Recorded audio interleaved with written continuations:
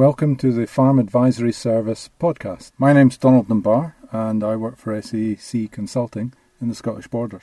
Today I'm visiting John Prentice. John is a livestock farmer, beef cattle and sheep in the Scottish Borders. His land lies on the Iwater River, which lies in the Pease Bay and Iwater priority catchment for diffuse pollution. So a number of years ago we looked at putting in a couple of different watering systems on the Iwater just to test them, to see how they worked. And so the two that we're going to look at here is a solar powered system and an animal powered system.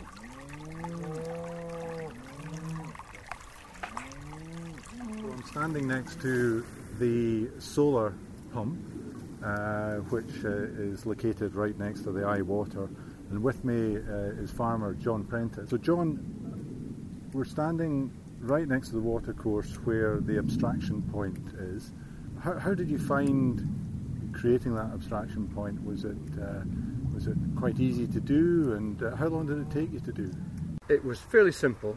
We dug a trench about 5 feet long, coming from the river's edge, and the first thing to do was put the vertical pipe in, which was going to hold the pump and hold the clean water, and then there was a liner went down the edge of the hole along the bottom and up the other side. Near the river's edge, that liner and that hole was filled with could say fieldstone, heavier fieldstone to stop it getting washed away, and then near the vertical pipe further from the river it was filled with a finer gravel, and that part was fairly simple. That would take me half a day, but I do like to try and get things right. So. Yeah. And the geotex lining is there to try and stop sediment and other small bits of debris from getting into the chamber. Yes, you really want the river water to be channeled from the river straight into your vertical pipe holding the pump. You don't want it getting mixed with the soil from either side and the silt on the riverbeds. You want to stop that silt and keep the water as clean as you can. And the geotech liner was even folded over the top as well of the rocks in an effort to stop flood water silt getting down into the hole as well. Yeah. So we have a post here on which you've got two solar panels. So the control box is also mounted on that post.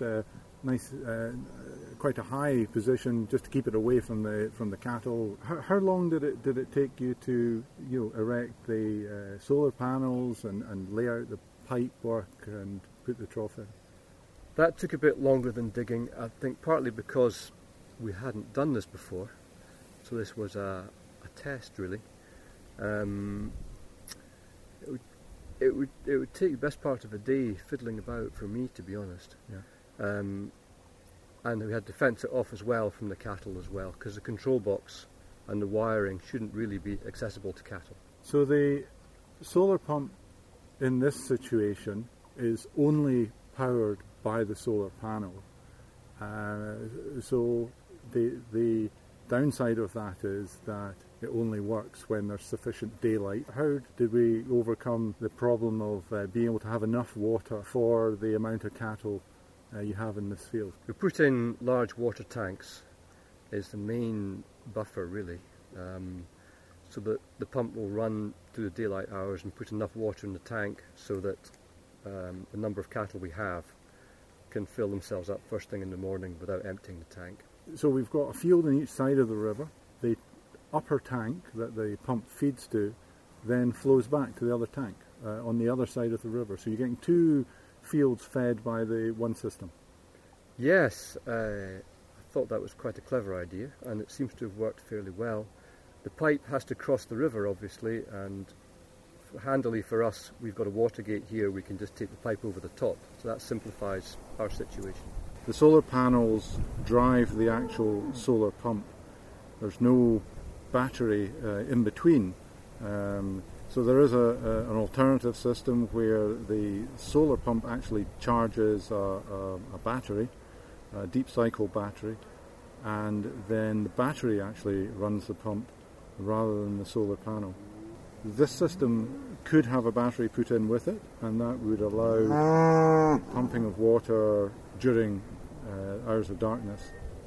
And it would also allow an electric fence to be run if you were needing to run a wire or a couple of wires along a water course to keep them out. Let's go up and have a look at the water trough.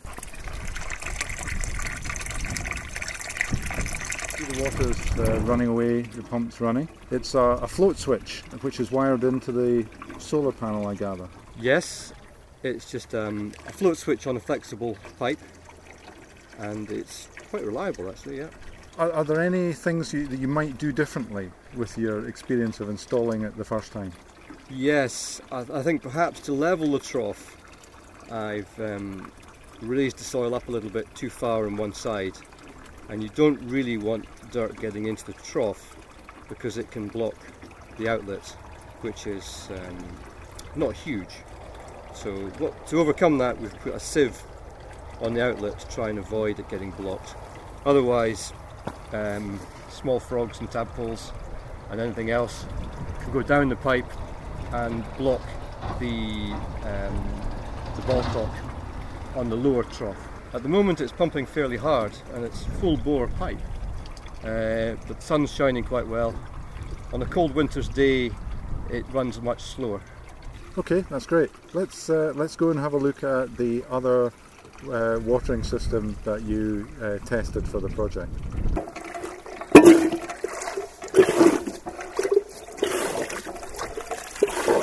So we're standing here looking at a concrete base which looks like a massive manhole cover, and we've got 3 pasture pumps attached to the concrete base. That's a novel design. I haven't seen that before. Yes, it was a suggestion that I received from an engineer. It's 2 metres in diameter and it's heavy enough so the cows can't push it around. We've kept it raised up slightly on one side, minimise poaching a bit, I guess.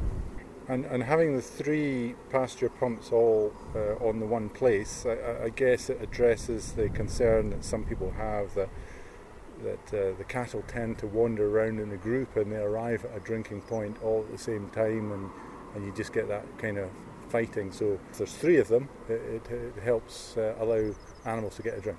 Yes, that was the theory. They seem to learn quite quickly. Yes, I was quite surprised.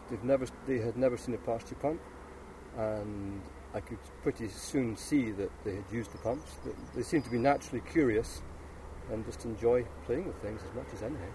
And as long as there's a bit of water in the bowl to begin with, that attracts them in to drink it, and then the act of drinking it, they're really just pushing that plunger forward a bit, and then when they release it, it just draws some more water in. Yes. The amount of water they can actually get with their initial sip is a bit frustrating for them, and they will probably nuzzle the nose pad to try and get more water, and just that nuzzling action pumps fairly successfully up the hill. I mean, it's a really simple design, cast iron, so very solid, very robust. There's a big rubber diaphragm which is just between the 2 sections, which creates the suction when the levers work, and non-return valves on the abstraction end just to stop the water flowing back in. So again, the abstraction point, it looks very similar to the one that you did for the solar pump. Yes, it's fundamentally the same. You want to avoid allowing anything to get into your vertical pipe where the pump ends are, where the water's being drawn from, because you want to keep that water clean.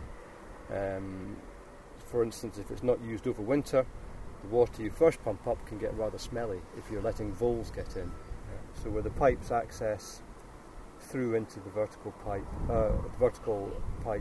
you've got to be careful to try and seal it as best you can. I think this is quite important to not allow any air into the pipes between the pasture pumps and the river, otherwise the water will leak back gradually over time. Yeah. So when we did this, the seals on the pipes were quite robust. So the actual positioning of the pasture pumps from the watercourse needs to be a minimum of 5 metres away, and you've positioned yours just beyond where the slope of the field goes to the river,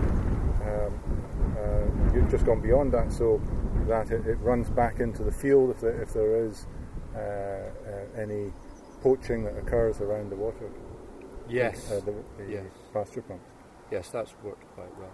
Yeah. And also, if we ever have to fence the river off, it doesn't mean having to move the pumps any further. Yeah. When we did the project, we tried hotspot fencing, and so we got an electric energizer and a single rope, white rope for the wire, electrified wire, and we just used the plastic electric fencing posts with a few wooden straight posts in there just to try and firm it up. How effective was that?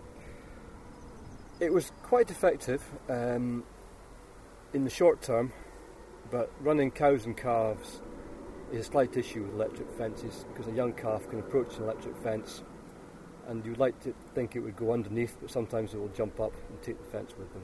So quite effective maybe in keeping the cows back? Keeping the cows back, yes. Yeah. And maybe until the calves got to a certain size, once they're 2 or 3 months old or more, they're getting to a height where they are more likely to knock the fence over in ignorance.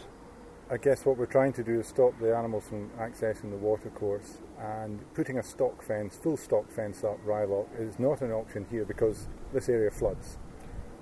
So there was a concern with that.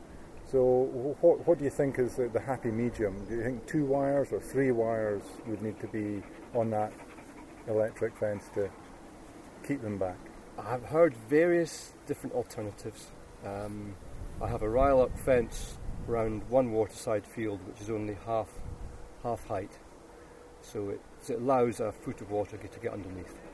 But this is not always ideal. If you've got young lambs, for instance, you can't put young lambs in that field. And also a certain size of sheep will just creep underneath. But for cattle, that would probably could be a solution. And I guess cattle are more the concern because of their size. They're more likely to cause a bit of damage to the bankside accessing a watercourse, and of course a bit of fecal contamination potentially directly in the watercourse, where the sheep are just they're not the same, don't have the same water requirement. Okay, we'll head back. Thanks for that, John. Okay, all my dogs will be off.